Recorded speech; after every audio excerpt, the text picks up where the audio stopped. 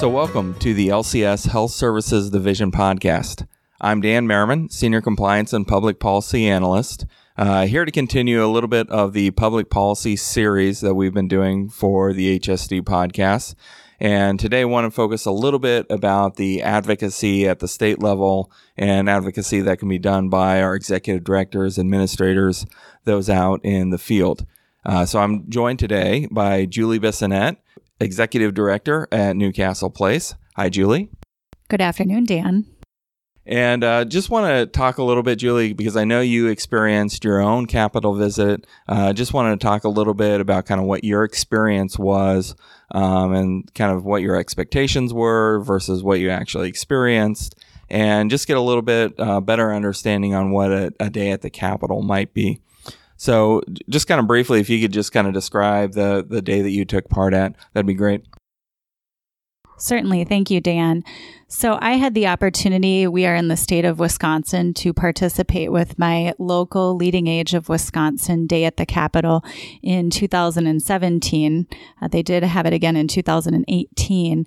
And this is an organized event by Leading Age Wisconsin. You'll probably find that to be the case in any of your states, where they gather together leaders in the senior living industry, specifically members of the Leading Age group, in order to advocate for our senior living industry, and specifically to any bills that are out there active at that time that the legislators might be up to vote on and pass along. So it was a very beneficial experience, and certainly would love to share more. So, Dan, what questions do you have?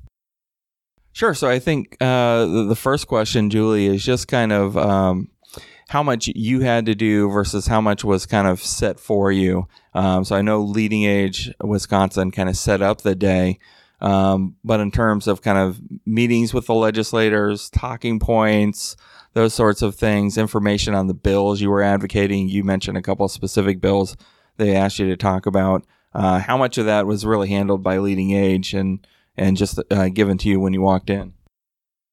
Sure. So Leading Age Wisconsin made the process extremely easy on myself. It began with an email from our Leading Age representatives, and it really went very smoothly from there. So the experience itself was such that they work directly with me and with my assistant to start planning behind the scenes. They identified the representatives that I should expect to meet with and went to work on scheduling the meetings. The afternoon of that day, they actually worked directly with my assistant to do so. So they made that very easy. As far as topics go, that was also very smooth. They sent out some individual information leading into the meeting, but also we spent the morning at the Capitol at a hotel that was directly across from the Capitol building, where Leading Age Wisconsin provided us presenters. They spoke specifically on 2 or 3 bills that they wanted to educate us on. And then they also had a representative of one of the areas in the state to speak specifically as well to senior living topics that were on the docket for them. And then, so you got a little bit of an update in terms of the specific bills. I think you mentioned to me one of them was related to nursing, and if you could just, any of that you can kind of recall in terms of kind of what you were really working towards, and maybe kind of to the broader issue, and just kind of how nursing shortages are affecting, Newcastle Place and other providers in the state of Wisconsin, and kind of the immediacy of that. So one of the bills on the docket at that time was specifically looking at how many training hours that CNAs needed before they would get their certification to actually practice in senior living or any arena for that matter. And at the time, it was required that anyone looking to become a CNA needed 75 hours.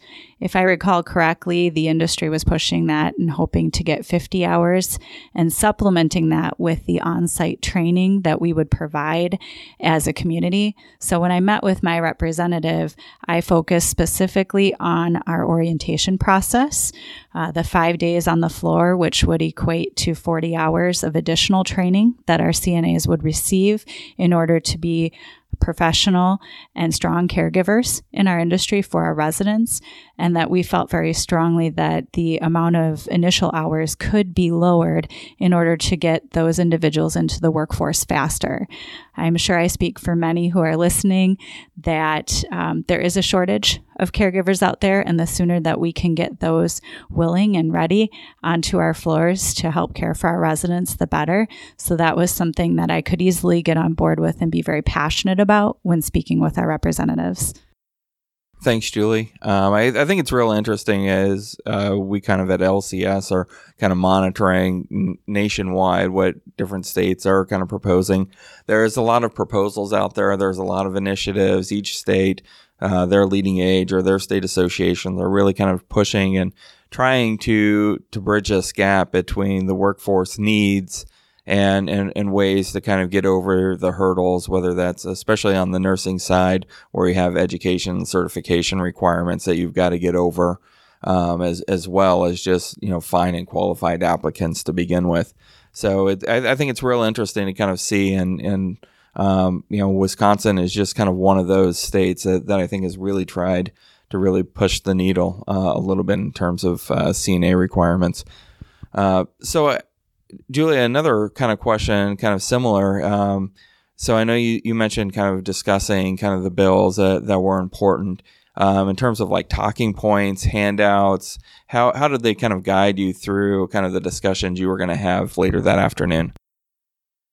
So not only did they present to us, but they provided us personal handouts that we could take back and share with our team. In addition, they provided us copies that we could hand to the representatives, and they would have that to reference when they go into decision making. But what was most important was not necessarily the handouts, although they were helpful to me, but it was the personal stories that I could put behind what we were hoping to achieve that I found most important to translate to our representatives. So they provided the information, not a problem, and I really appreciated that as I learned a lot that day and I felt more confident going into the meetings. So again, Julie, just a really big first thanks for taking part of the day. I know executive directors, administrators, everyone else kind of listening to this podcast, kind of regardless of what they're doing, they're busy, and taking a day out really kind of requires a little bit of commitment, and really appreciate that effort. So I know this was your first trip. And so it was one that, you even kind of reached out to me ahead of time and said, "Hey, Dan, I'm going to take part of this, but I have no idea what to expect, what to experience." And I know I kind of gave you a little bit of kind of guidance, but kind of looking back on the day, compare the, kind of what your experience was to your expectations, kind of how was that experience, and kind of more importantly, would you do it again, and look forward to doing it in future years? In full disclosure, I was very nervous going into the day. I didn't know what to expect, and I had not brought anyone else from my community, so it was simply me, myself, and I. Going right to the punchline, yes, I would absolutely do it again. I left very confident and very empowered. I felt very good about the experience, but I didn't know what to expect. So I really just didn't have expectations going into it, except for the fact that I knew I would have the potential to advocate for our industry and for our seniors and for our employees. And fortunately, all of that came to fruition. I felt like I was really able to, my voice was heard, and my voice was a representation of my community and seniors in Wisconsin. So that was really rewarding. Thanks, Julie. And, I think, this state lobby days are, I think, a real important part of the advocacy efforts that as an industry we continue to do. So we have state associations, we have national associations. Every day they're in contact with representatives and senators and kind of talking through the policy issues. And to an extent, I think they're really laying the groundwork for our interactions with those representatives and senators. What they really look for is the lobby days like this, where we really bring that local connection, that personal connection, talking about specific people that live in their district, and what does it mean for Mr. Smith, who's receiving assisted living care or is in the memory care, and what does it mean for his family, and how is that impacted by employees, or how is that impacted by an employee shortage, and the stress that has on providers and the stress that can provide on residents. So it's real important to get a chance to kind of do some of the personal experience and to share that. And, definitely something I encourage. It's great to hear that you'd be willing to do it again. Hopefully your schedule works out. Again, Leading Age Wisconsin, I'm sure we'll be doing this again. And, for those of you kind of listening to this, what Leading Age Wisconsin does is really similar to what a lot of the other state and national associations do. Is there are days at the Capitol. There are opportunities. They're usually planned out several weeks to a few months in advance. If not, the ability that you have right now here in August of 2019 to find out what your 2020 lobby day is going to be and get that on your calendar.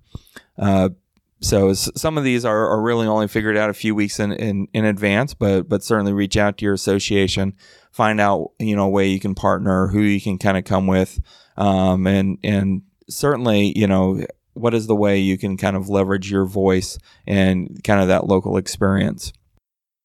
So Julie, any kind of other questions or, anything else from your experience, you had any follow-up to or wanted to know further about?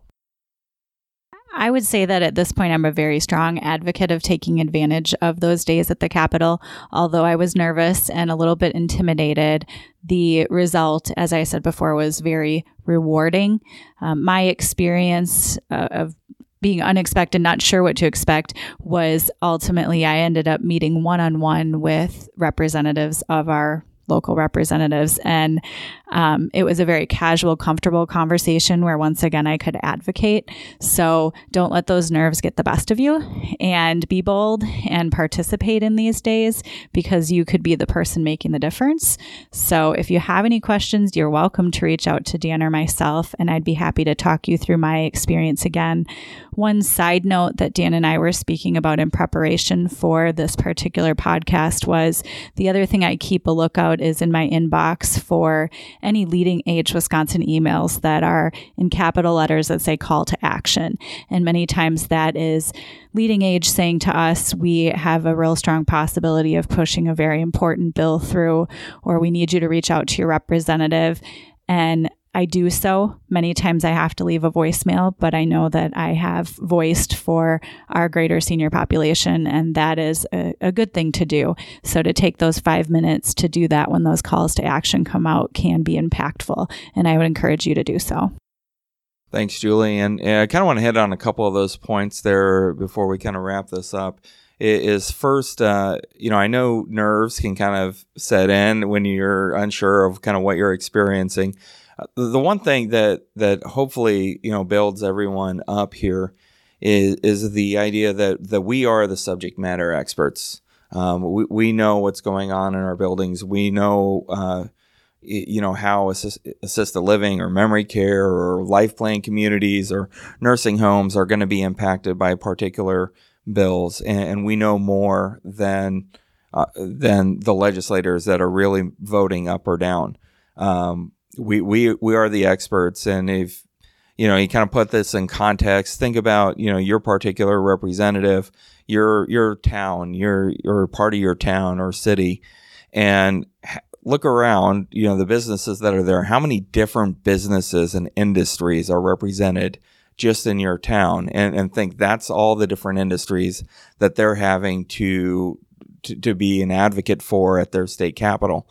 And so they really can't know all those industries. And so they have to rely on their constituents. They have to rely on us.